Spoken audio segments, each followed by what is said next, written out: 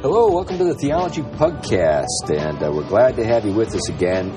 And it's the whole crew here today, and we're going to introduce ourselves in a minute. But guys, I realized just the other day that we've been at this for a year. Wow. I think this is like episode 56 or something. Maybe that's wrong. We need the fact checkers out there to correct us. You know, occasionally we do say things that are not correct. Often, speak for yourself.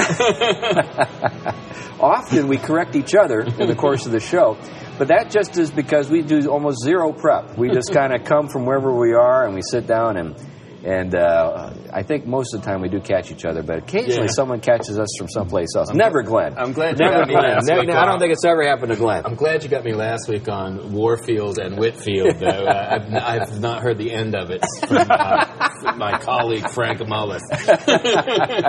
Yeah, initially when you said, B.B. Warfield, I was like, wow, now we're getting kind of crazy. But anyway, Whitfield's bad enough. So today, why don't we introduce ourselves first? I'm C.R. Wiley, the senior pastor of the Presbyterian Church of Manchester, and I've written things. And now you turn, Tom. Tom Price, systematic theologian and Christian ethicist, teaching both at Gordon Conwell Theological Seminary. And I'm Glenn Sunshine. I'm a professor of history at Central Connecticut State University and a senior fellow at the Colson Center for Christian Worldview. Well, today is my day, and it's really been taken out of my hands. I actually wanted to talk about something else. I've got this idea that I'd like to kind of go through seminal texts in the sort of the revival of paleoconservatism mid-20th century. So I was thinking, we did Robert Nisbet, and I was thinking maybe we could do Richard Weaver, so I was thinking of that. But then there was this huge surge of demand for intersectionality. On my Facebook page, I said, hey, what do you guys, think about intersectionality as a subject for the Pugcast? And I thought, this could be something we do maybe a few episodes down the road. But there was, this huge, firestorm of comments, over 100. And so I said, okay, I guess we got to do something on intersectionality. So we're going to do that today. But before we do, we want you to know that we are looking to, once again, upgrade our game at the Pugcast. We want to make a better show. So we are working on a set of goals. One of those goals is to have a new website that people can access and get at our shows a little easier. We also want to have a way for people to interact with us that's a little easier for them. We're just absolutely awful at the Facebook page thing that we have. We do have a Facebook page that we occasionally look at. And then there are last time I was there were 30 responded to comments or something like that. I was like, man, we're bad. And then you go, how you go to the where you got the main page for your Facebook page, and it'll tell you how long it takes for them to respond.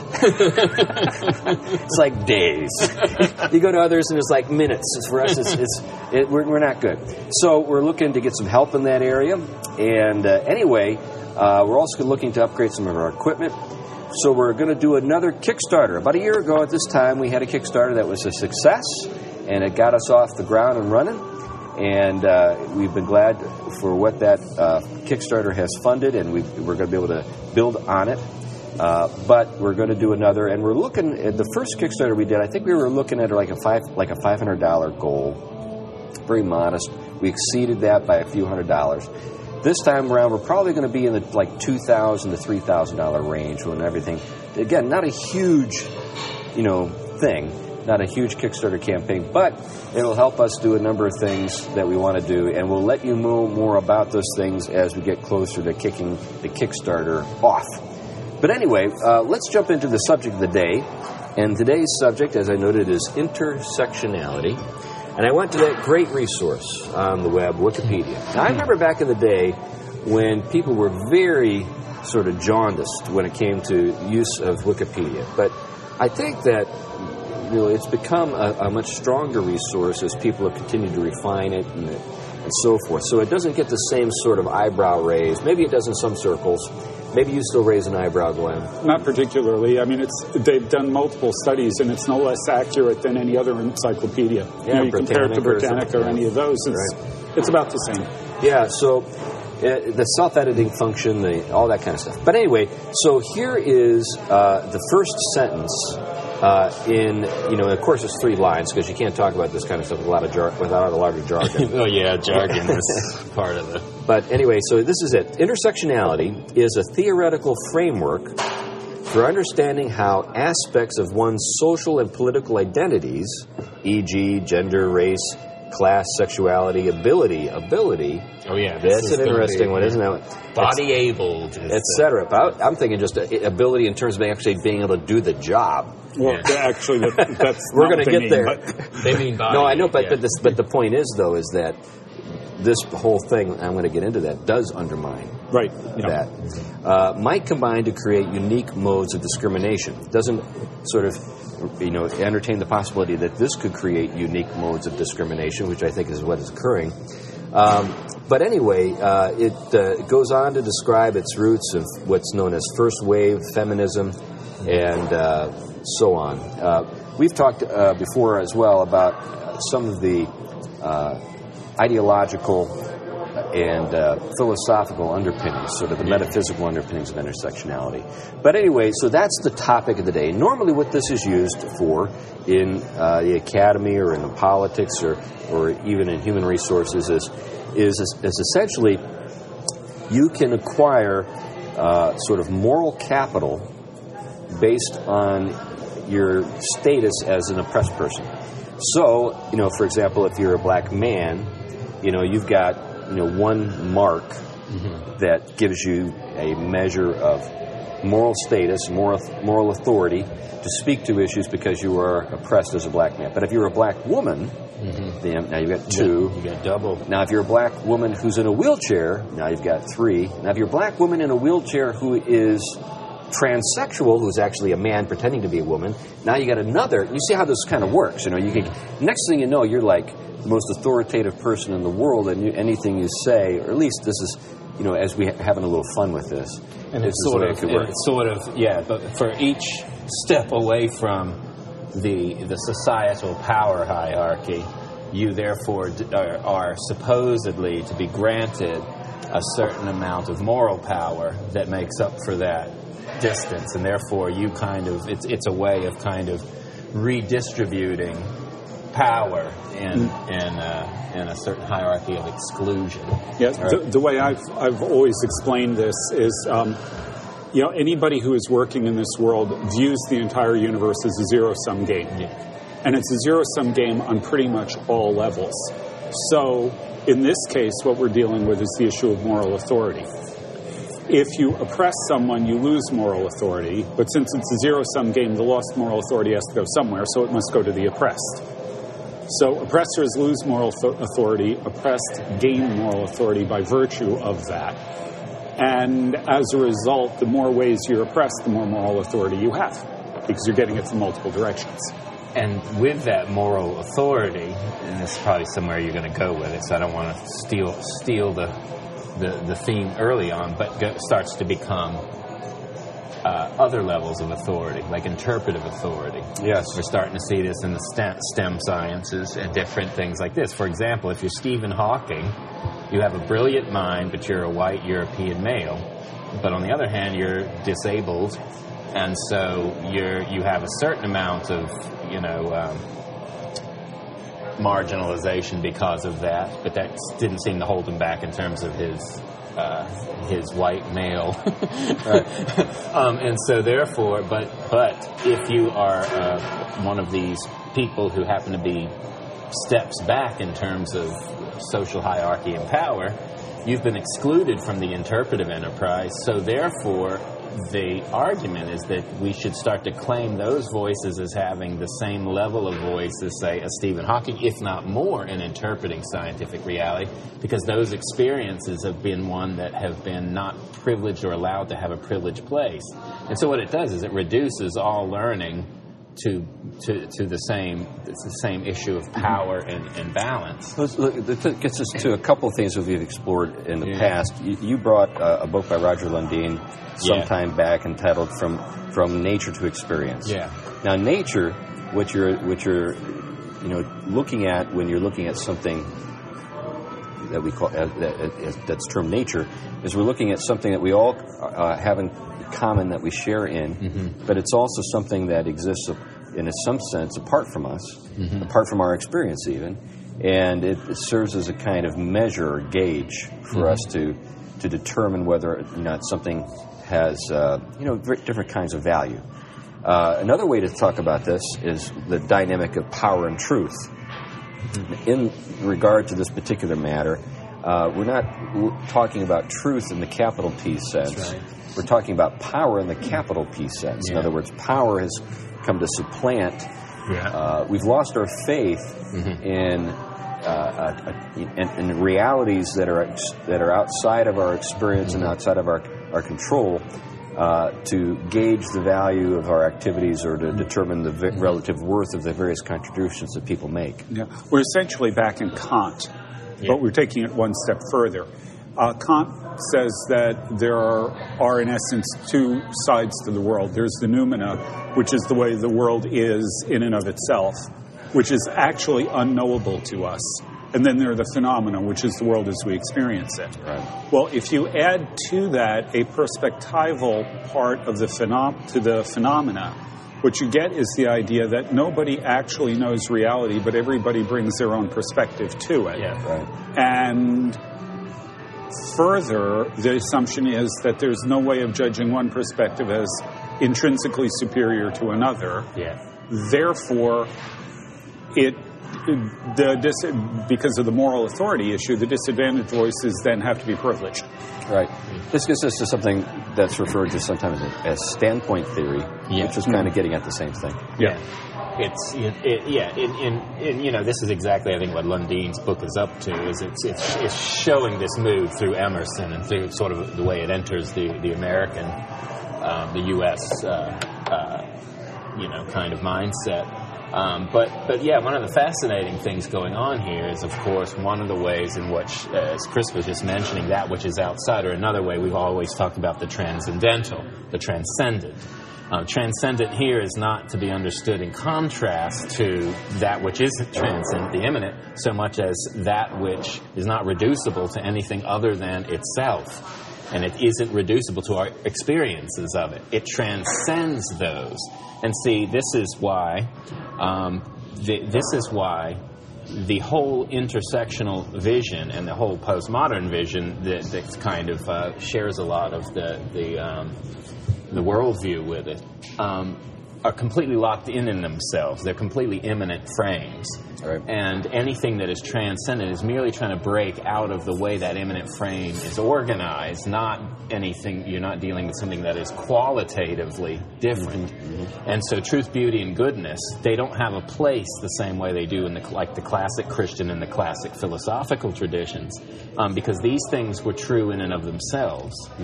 And so, I'll give you an example from the field of theology. I showed you a little book here that was written by someone, Grace Kim, and I can't remember the name. We don't actually want to even care. Actually, I don't care who wrote it. It's called Intersectional Theology.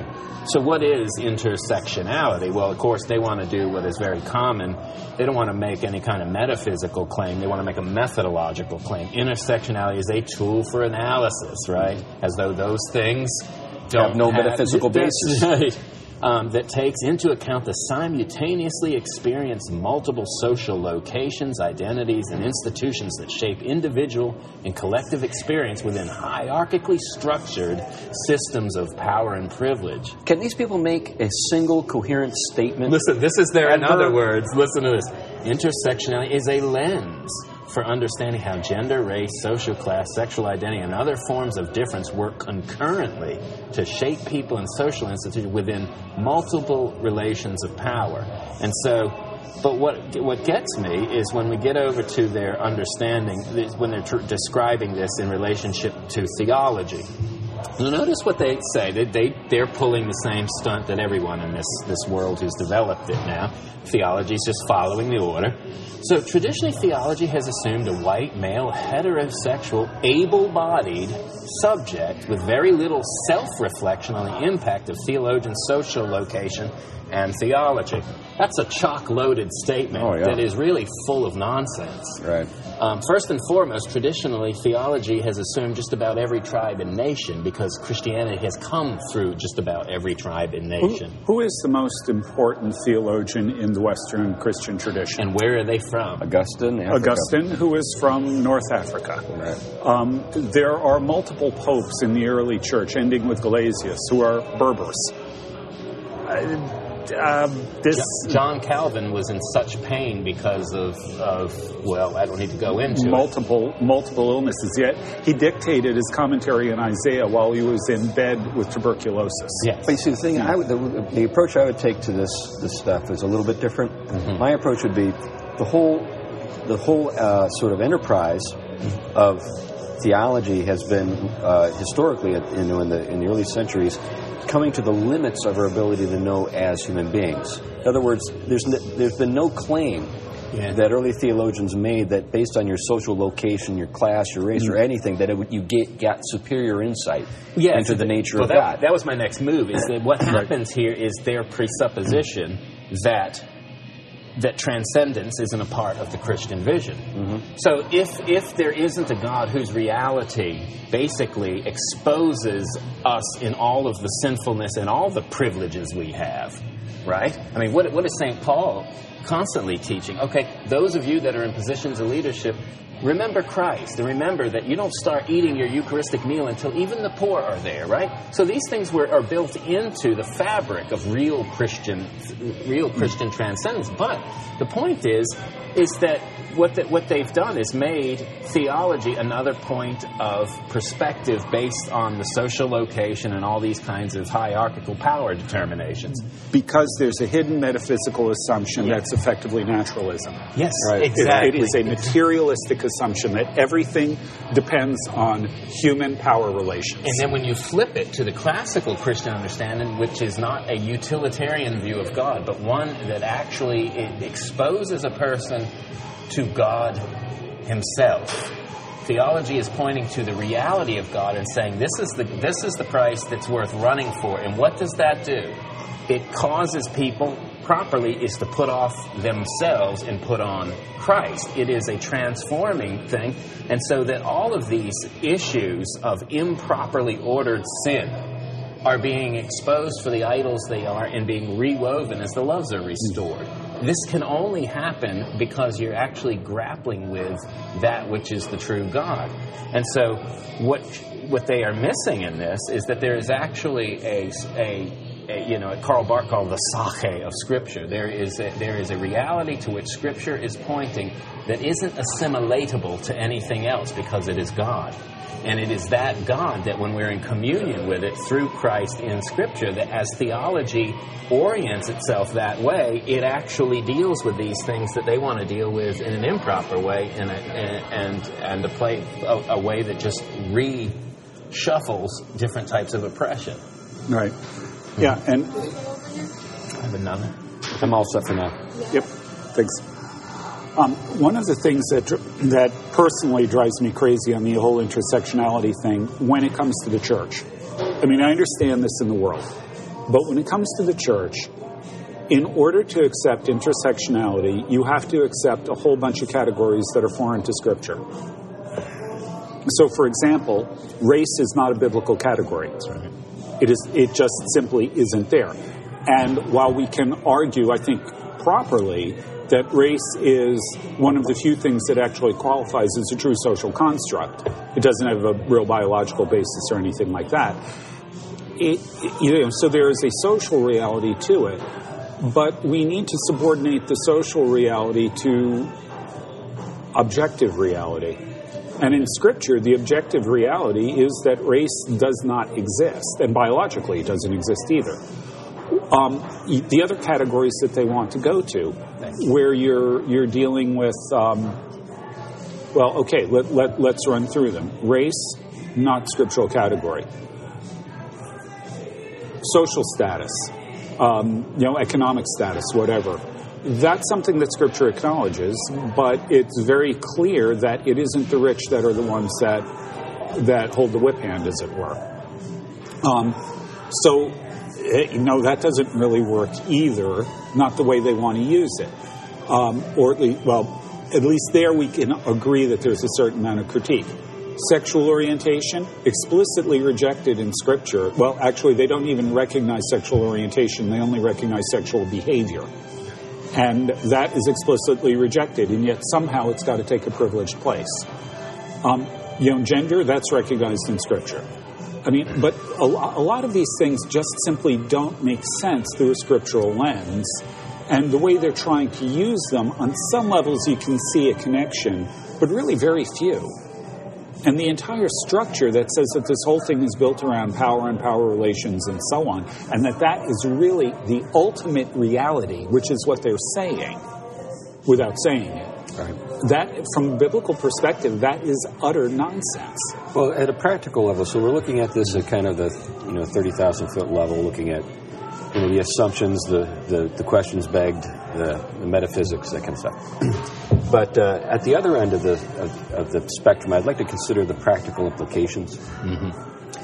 So when we think about where is this generally being applied, to what is it being applied? Often it's being applied to government agencies, or it's being applied to academic institutions and churches, especially the nonprofits. Yeah. So it's in these realms. I'm going to disagree with especially the nonprofits. Okay. I think it's for-profit companies have bought into this wholeheartedly. Well, I think that the spread, but it's definitely impacted because grants are bound up with the whole. Well, I think that's part of it, but I also think in the world of sort of large corporations, not so much medium and small ones, but in large corporations, human resources and public image are sort of the means by which, and then social media. I think a lot of this is capitulation to social media, but what we're dealing with here is developments which undermine or potentially undermine the capacity of institutions to apply standards to themselves. In other words, to bring about, to do the things to reward the kind of work that needs to be rewarded in order for them to do what they've been established to do. In the beginning. Yeah. So, at what point do we say, hey, it doesn't matter that you're the brightest guy in the room. The fact that you're white means that you shouldn't be in charge. Yeah. This kind of thing. Yeah. Even the fact that I would make that kind of statement in the minds of many people is not sound, because there's no basis for making judgments even about things as objectively meaningful historically as mathematics. I wish I was joking about this, but but mathematics and science. Yeah. So when we get to the point where you can't turn your light on, and no one can fix your plumbing, are we finally going to get to the place where we say, you know what, this has been a stupid idea? Or do you really want to drive over a bridge put together by someone who doesn't believe math is objective? Did you remember the bridge down in Florida? There was a bridge in Florida. This is going to make me I've already alienated every feminist in the world. But there was a woman who was an engineer who constructed a pedestrian bridge somewhere in Florida, and it collapsed. And I can't remember, but I think there were several people that were injured, maybe even someone who died. But it more or less came out that this was a kind of a feminist theory bridge. I'm not joking. Caring. What is that? I can't remember what the one. That's out now. That's old school feminism. The bridge of caring. I guess caring is no longer but the idea was that there was a certain set of values that had been objectified in the bridge. In other words, found expression in the bridge that were rooted in a kind of feminist ideology, and were not actually based on the kinds of standards that would normally apply to work that you and I would do. Well,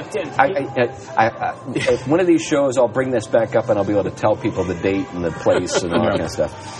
That's one that somehow went past me. I haven't heard of that one. Well, you're going to hear more about that kind of stuff because of stuff like you just read going on at Oxford in the sciences. Yeah.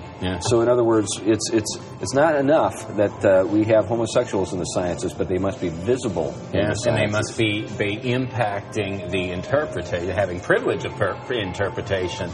And this is what happens when, and she puts it here in the same book, Intersectional Theology, in relation to theology. Just listen how they word this. Her quote, in other words, for most of Christian history, straight white male theologians have spoken for everyone else.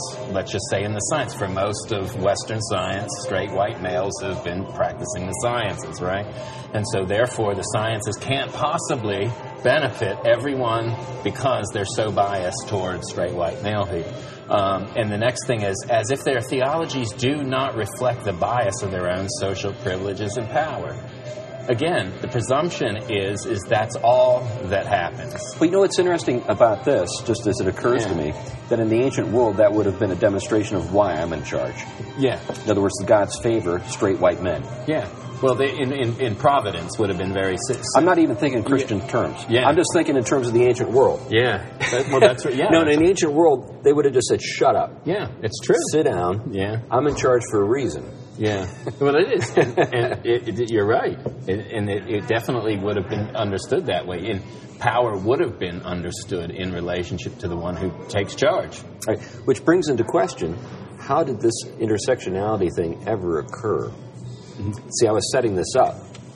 I know where you're going. Yeah, but go ahead. Yeah. We're going to go to somebody who we all respect, who's no longer with us. Yeah, Roger Scruton wrote a book with the unprovocative title of "Fools, Frauds, and Firebrands: Thinkers of the New Left." And in his introduction, he makes a couple of statements about what the left is. He says, first of all, their program is built around two things. One of them is liberation, and one of them is social justice. Yeah. Okay, so this is what he has to say about liberation. Even those left-wingers who eschew the libertarianism of the 1960s regard liberty as a form of release from social constraints. Much of their literature is devoted to deconstructing such institutions as the family, the school, the law, and the nation-state through which the inheritance of Western civilization has been passed down to us. This literature, seen at its most fertile in the writings of Foucault, represents as, quote, structures of domination what others see merely as instruments of civil order. Liberation of the victim is a restless cause, since new victims always appear over the horizon as the last ones escape into the void. Okay, so that's liberation. We talked about the difference between liberty and license. This is license, it's not liberty. Scruton continues, likewise, the goal of social justice is no longer equality before the law or the equal claim to the rights of citizenship, as these were advocated at the Enlightenment. The goal is a comprehensive rearrangement of society so that privileges, hierarchies, and even the unequal distribution of goods are either overcome or challenged.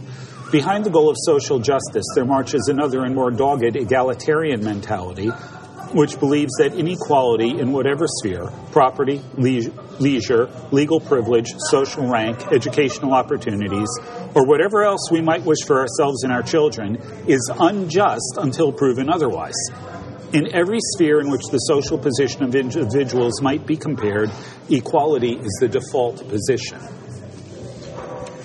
Okay, so that's how it starts. It starts with this idea that, number one, we need to be liberated from any kind of constraints that have been placed on us, and further, under any circumstances, equality of outcome has to be the result.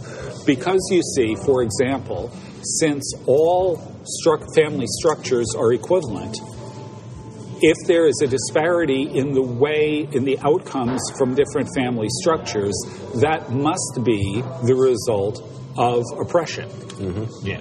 Right. Which is total nonsense. Yeah, it just may be the result of the fact that your family structure is not in accord with the nature of things, which gets us back to what we were talking about earlier, about nature, about transcendence.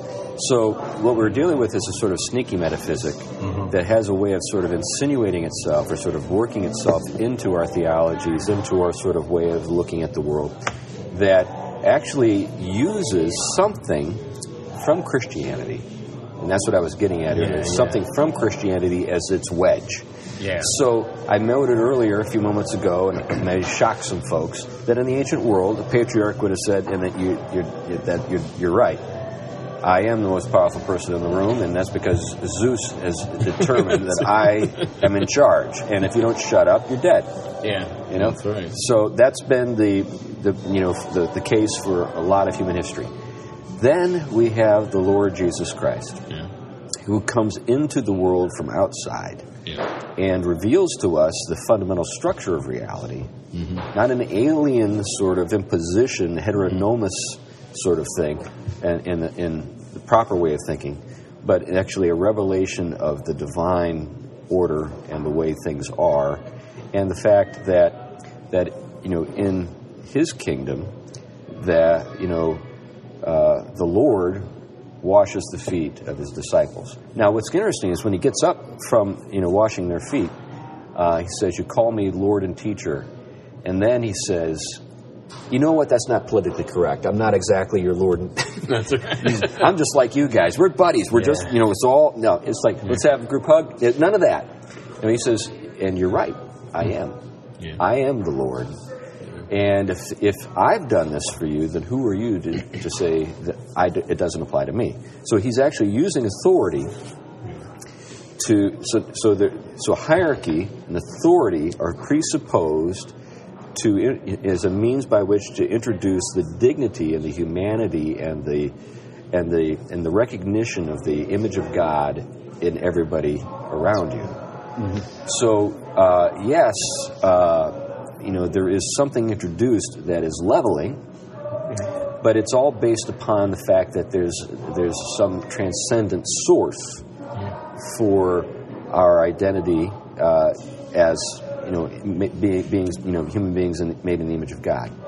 And I think that's presupposed, or that's sort of like a kind of present in that whole teaching that Jesus. And I think what gets what gets also unleashed there is as Christ introduces the dignity of humans made in the image of God, wherever they fall in the social arrangement. What is also happening is for Christians called to conformity to Christ is this way of relating to the gift character of all. So you'll note, there'll be talk of, well, whether you're the master or the slave. Treat each other with a certain kind of dignity that doesn't lose hold of that. It doesn't say, okay, just throw everything, become a communist utopia, and everyone basically equality outcome. No. It recognizes that the social order is going to go through fluctuations until the finality of the kingdom. But wouldn't you also agree that there's a distribution of gifts that's uneven? Well, that was the other part, is the gift character also recognizes the differences of gift. I've known some people in my life that are just so amazingly gifted. Yeah. Look, that wherever they walk into the room, everybody just sort of like says, wow. One of my second things in life has been music and guitar. And I've had a certain gift with the instrument, but I clearly don't have the gift that many, many other people from every socioeconomic, every kind of background have. I don't have it. And nor am I sitting here thinking I'm oppressed because I don't have it. I'm actually blessed by them having it because I learned something. That's what's they missing. They give me something. And that giving me something, this is where the non-zero sum game is. That giving me something shapes and orients what gifts I do have, and that provides something that I offer to someone else too. And so see what happens is in intersectionality is steep utilitarianism.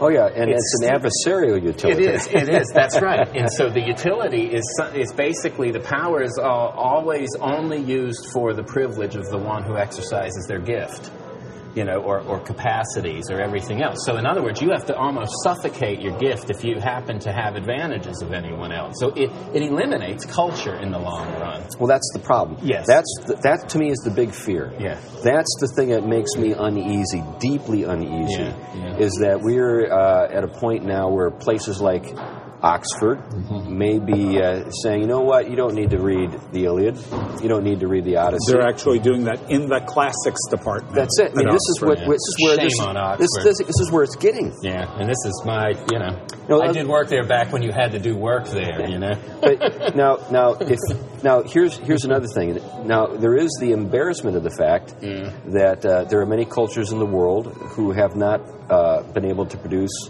the same levels of art or science that other places have. That's just simply the way it is. Yeah. Now, we can play a little game where we, have a make-believe time where we, where we create theories of, history or false histories that help to explain all this. But we still have the reality on the ground. Yeah. And we, and it's also, there's I think a presumptuousness going on in this that goes on with typical Enlightenment and post-Enlightenment visions, is that it sort of is working as if it has a comprehensive reality understanding that it doesn't have access to. We don't know the significance of certain things even in the created order. I mean, think of the worm whose whole existence is basically to crawl across the road, okay? Does that lose the fact that that's its whole existence? Does that lose its dignity as a creation of God merely because its whole existence is just to live in a dark cave and never come out, or whatever that is? And I don't think that it does. I think what it is we don't have the antenna to understand the profundity of what that gift is within the place. Within the whole. Within the whole. Within the whole. And the gift giving. And a lot of times we didn't understand that a lot of times we look at death under the whole notion of sin and its consequences, but we don't often understand that there is a profundity of even in the created order after the fall, that our deaths still are contributing back to the whole. When we go, we leave things behind that other things live off of for a small amount of time. Well, here, let me kind of sort of introduce another sort of thread into this. Envy. Yeah. Now, I think that envy my belief, my conviction is envy is the most destructive of the passions. Yeah. I've seen it work in families. Yeah. I mean, I've conducted about 80 funerals. I've seen end-of-life situations that are just ugly, ugly, ugly. And it always comes down to favoritism and envy. Yeah. Between siblings, between, different people. I'm going to do I'm going to do the stout. Yeah, absolutely. The Expressway stout? I'm okay for now. Now, we're seeing this we've seen this at, social or societal level with different countries in the world.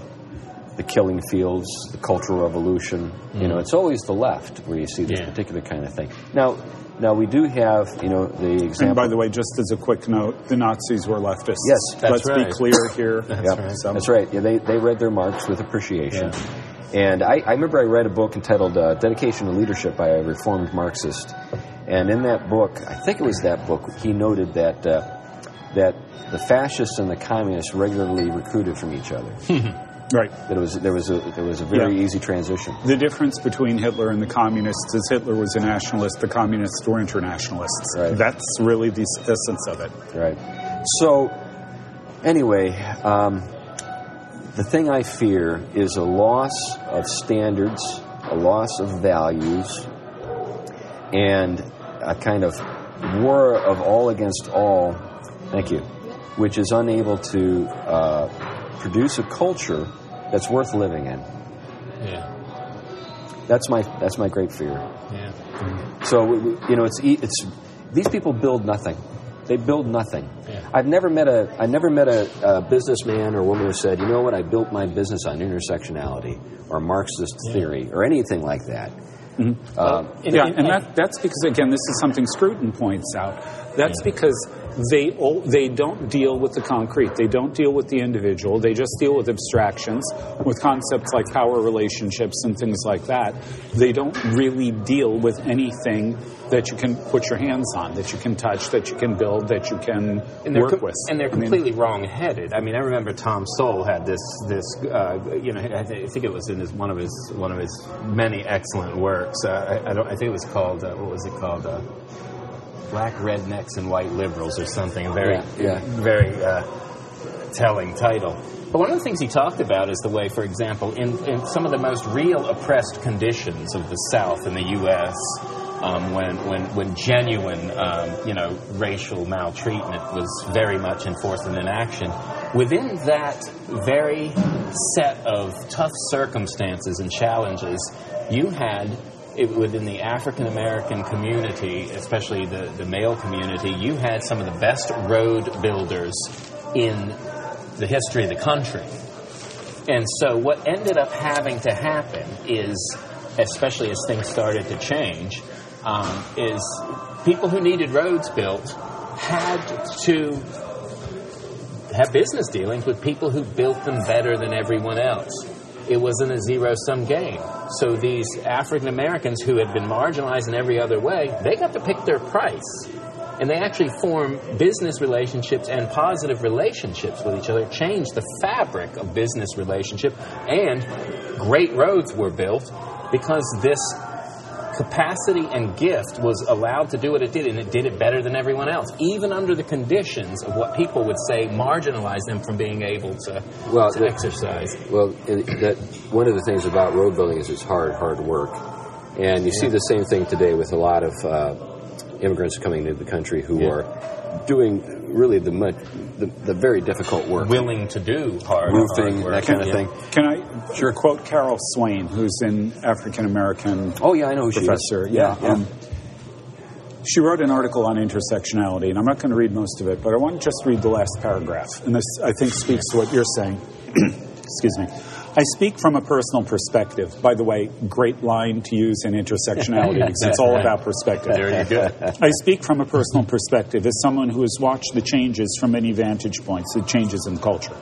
I reached my formative years before critical race theory and cultural Marxism gained a dominant foothold. Even though I was born and grew up in rural Southern poverty during the era of segregation, I was not taught to hate white people or to hate America.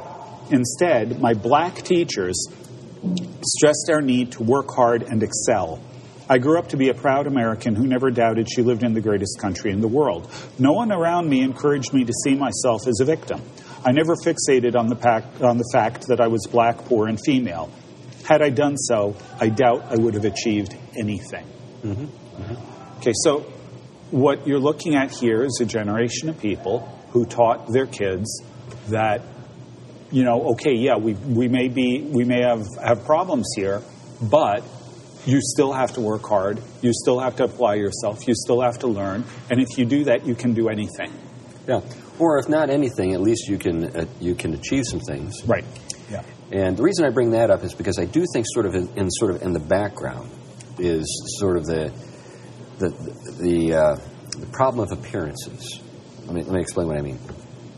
We have an ethos which, says you can be anything you want to be when you grow up. Mm-hmm. Well, if I'm if I'm a midget, I'm not going to play in the NBA. It's really not in the realm of possibility. Now, there are some freaky people in the history of the NBA who were just, Muggsy Bogues and stuff like that, guys like that, who were short but had incredible athleticism. But interestingly, before you finish, intersectionality and this vision would basically almost be that everyone needs to basically play on their knees if it's the case. That's right. That's right. That it's privileging. Right. Yeah. That's right. So what you end up it gets us to what's that? Harrison Bergeron. Remember Harrison Bergeron? Are you familiar with the story of Harrison Bergeron? I don't know. Oh, who was it who wrote that? Anyways, it rings a bell, but I can't pull it out. Kurt Vonnegut. So let me tell the story. Now that I've brought it up, I have to tell the story, right? So it's a short story. It basically goes like this. Harrison Bergeron is the most talented, good-looking, strongest man in the world. He's public enemy number one, simply because of his natural giftedness. Yeah. So so what they've done is they've created a society. They've continued to add to our Bill of Rights, list of amendments, all these different things, and now it's mandatory that we're all equal. So that means, of course, that highly intelligent people have to be brought down to as low as possible, so that people who have no ability or can't be helped to achieve, won't be at a disadvantage. Harrison Bergeron has an IQ of 200. He's like 6'4". He's incredibly good looking. He's incredibly muscular. So he's in prison, obviously, and he's forced to wear like a clown outfit with a rubber nose, and he's forced to wear these headphones, which every like 5 seconds send signals through his brain to disrupt his thoughts, so that he can't think, can't string together. Anyway, he breaks out. He breaks out and he finds his way to the public television station, or to a television station where this really horrendous ballet is going on, where people are dancing with these weights, these lead weights on their waists and their feet, so that they can't be too graceful. And he rips off the earphones, and he rips off all the stuff, and he says, "I am Harrison Bergeron. I am Emperor of the world." And then at that point, he's shot. There's a Diana Moonglampers, who is the handicapper general, has got a shotgun. And just the way she's described that she's a dyke, and she's just blowing him away. That's a power balancer right there.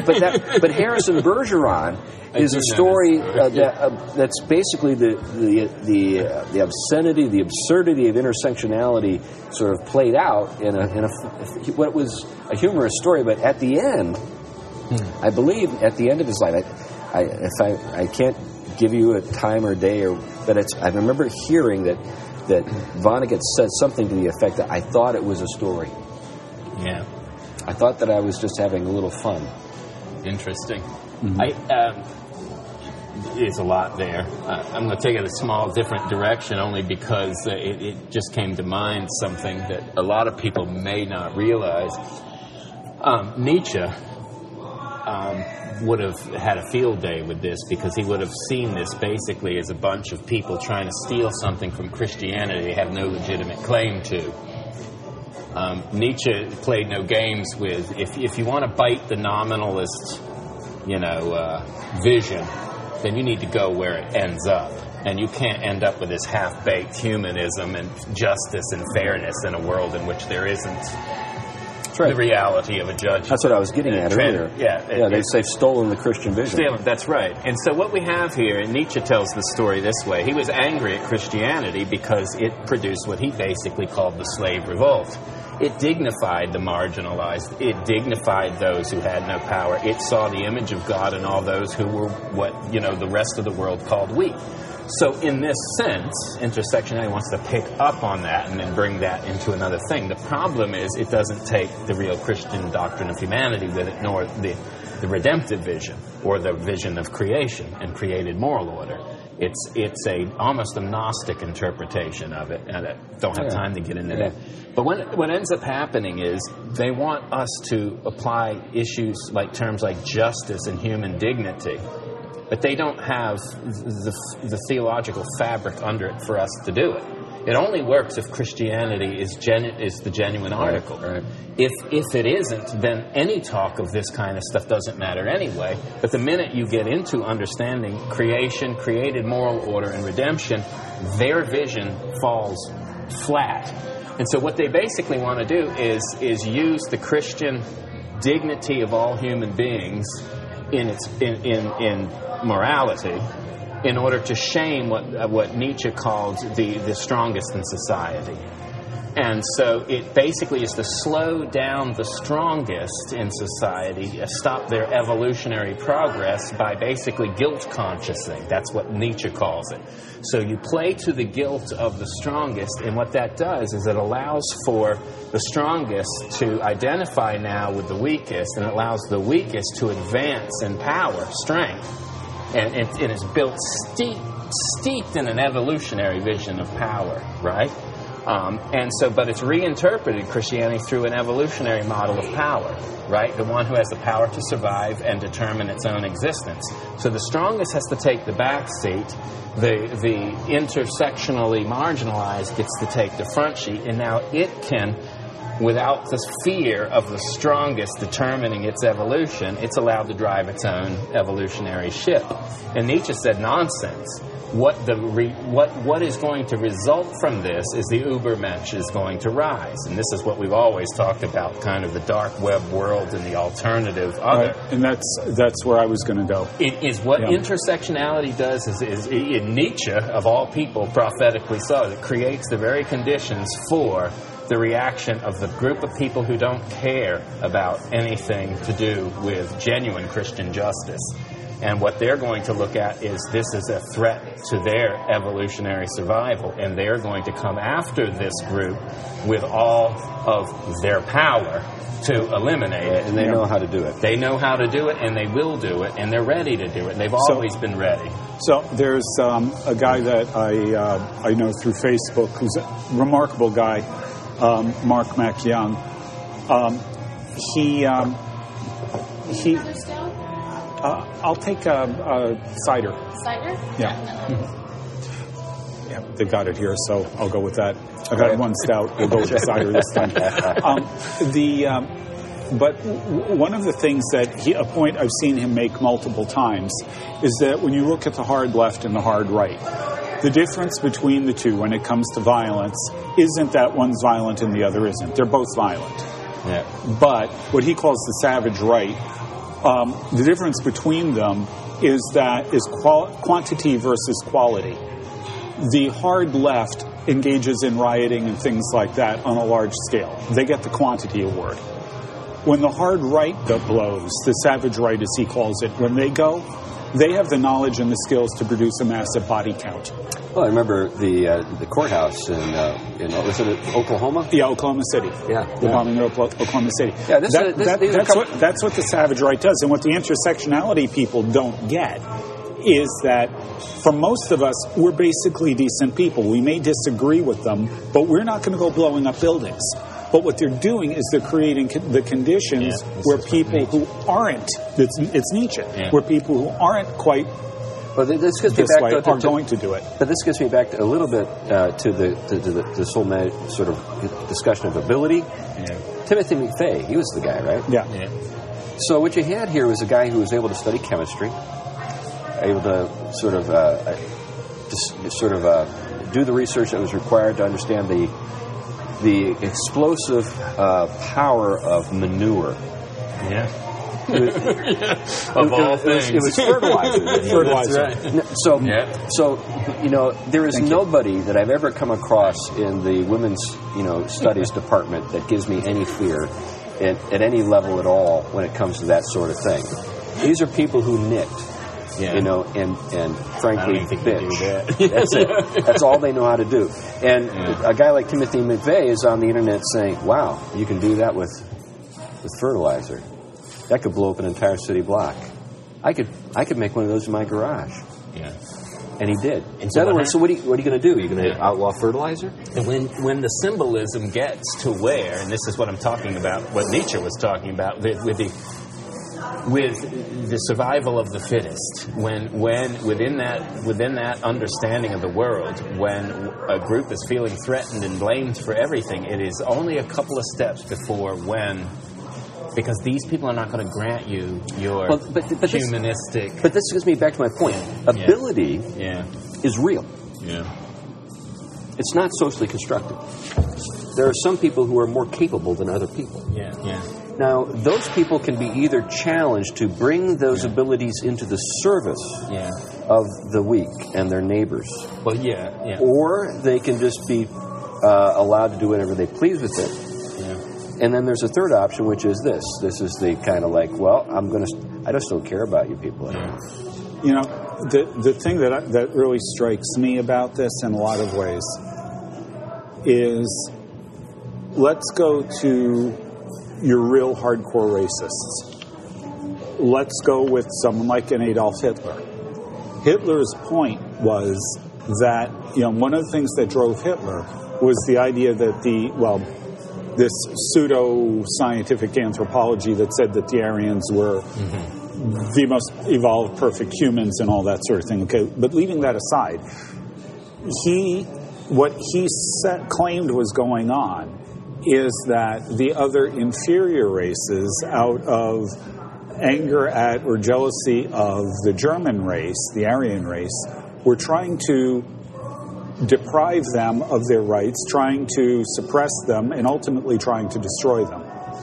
Yes, and if you think even something close to that and look at intersectionality, what's your reaction going to be? Sure. And coupled with it, he was very versed in Nietzsche, and they understood that it was Judaism, and by Judaism, Christianity, that introduced this kind of sinister plot to stop the progress of the strongest by guilting it into, and so it saw in a very negative light Jews and Judaism as part of that which was trying to undermine in a sense, because there is a genuine way in which theology does undermine worldly power and its association with this kind of power associated with Darwinism.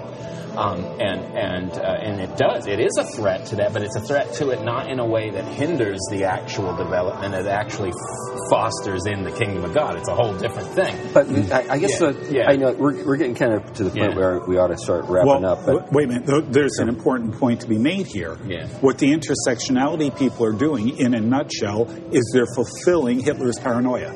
Yeah. Well, and I think the thing that when we get back, one of the things that's a question that's begged with regard to intersectionality is the question of justice. What is justice? So justice is presumed to be an absolute even distribution of goods and rewards, regardless of ability, from each according to his ability to each according to his need. And we know where that comes from. But it may not be expressed that way, but that's the assumption underlying all this. But there is a different kind of injustice. There's the injustice that fails to give reward for just desert. So let's play a little. This will be my last thing. A little thought experiment. Okay, we're going to have tug of war. We're going to have, on this tug of war, it's just for fun. We're going to take half of the campground and put them over here, and half of the campground and put them over there. And we're going to string a rope between the two. And on the group on the left, your right, there's a 400-pound man who is a world, strongman competitor. And wouldn't you know, that's the team that wins. And as the reward, for winning, they each get a $10 prize. Each of the 30 people who were involved in the tug of war team that won gets that prize, including the guy who arguably is worth 20 people. Who single-handedly actually won. Yeah. That's right. Yeah. That's right. Now, you might be able to get away with that once. Yeah. Mm-hmm. You might be able to get away with it twice. Mm-hmm. But third time, what's going to happen? The guy's going to say, either I get more or I don't play. That's the world we're creating. Yeah. Where the truly able are going to say, if I don't get more, I don't play. Atlas shrugged. That's right. I'm just heading up into the woods. Yeah. I'm going to live all by myself in a cabin. I can do that. I'm a man who knows how to kill things. I'm a man who knows how to build a cabin. Yeah. I don't need you people. Yeah. In fact, I'd rather live in the quiet of the woods than have to put up with you. Yeah. Goodbye. Yeah. And if you don't leave me alone, you're going to be hurt. I do know how to kill things. Yes. That's right. That's right. No, that's right. Well, it's interesting in Scripture you have two different episodes. On the one you have Christ before Pontius Pilate, and I always baffled by the profundities going on there. But and then you have this literal statement. Don't you know that I have the power to crucify you? Right? I am in this most privileged place to execute justice. Don't you realize who you're talking to? And in a way, interestingly, Jesus said, don't you realize who you're talking to? Right. I am not in the place that you are in terms of human conditions at this moment. But ontologically, I am in a position in which, do you know who you're talking to? Mm-hmm. And it's funny that Pontius Pilate finds his name into the creed. That's another most fascinating. But the other thing is that you don't have any power over me unless my Father in heaven has granted it. Mm-hmm. And so there is many cases in which we have orders of power, both in a sinful fallen world and one being restored and redeemed, in which I simply don't have myself as a human being control over. But the sovereign Lord does, and has ordered it in such a way that that is not outside of the sovereign purposes of God and for my own good. And so what may look like marginalization and exclusion, even though it doesn't mean we don't fight for justice and all these things and the right understanding of these things, but it's also the conditions for the very way in which God is soul-making, so that I am actually formed into who God has created me to be. I think of the limits on my life in terms of power as the very things that have shaped me to be the soul that I am. And so if everyone has sheer access and you flatten out anything that is different, you aren't, first of all, you aren't promoting diversity as they like to. But secondly, you're losing all of the gifts of qualification that are required to become what we're created to be and God's purposes in the world. But on the other side, here's another story. What about the owner who hires the person early in the day and says, look, you work my land, I'm going to pay you $30. You work the whole day. Well, at the end of the day, find someone else who needs to kind of finish the job and says, you know what, if you come here and work for a half hour, I'm going to pay you $30. And the other guy says, whoa, wait, this is unjust. How dare you? You're privileged. You know, this person's only working a half hour. I've worked all day. And the response is, you're not Lord of this domain. This isn't yours to decide what to do with and how it works out. The key is both people are being blessed and offered something, and they're offered a place in something that is a beautiful thing. If the only thing you can see is what you get for yourself in this, you're missing the picture. It's a whole different way of and I'm with you 100% with that. But remember the horse in Animal Farm. Yeah. That's what I was getting at. Yeah. See, that point that you made is absolutely right. Yeah. But often there is a failure to recognize unequal contributions. Yeah. So if you remember Animal Farm, the horse believes in the vision of the pigs. Yeah. And he works himself into death.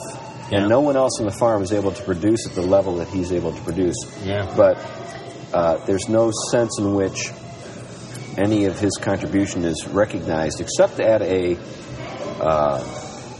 actually the other people who are working alongside him did. Yeah. See, but this is the kind of reality that intersectionality obscures.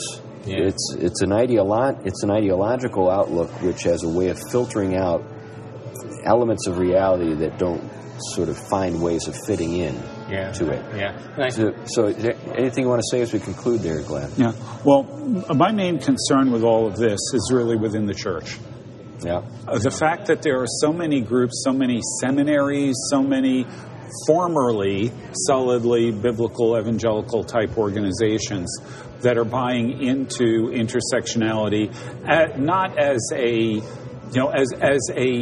tool, as a critical tool to analyze the culture and to respond to it.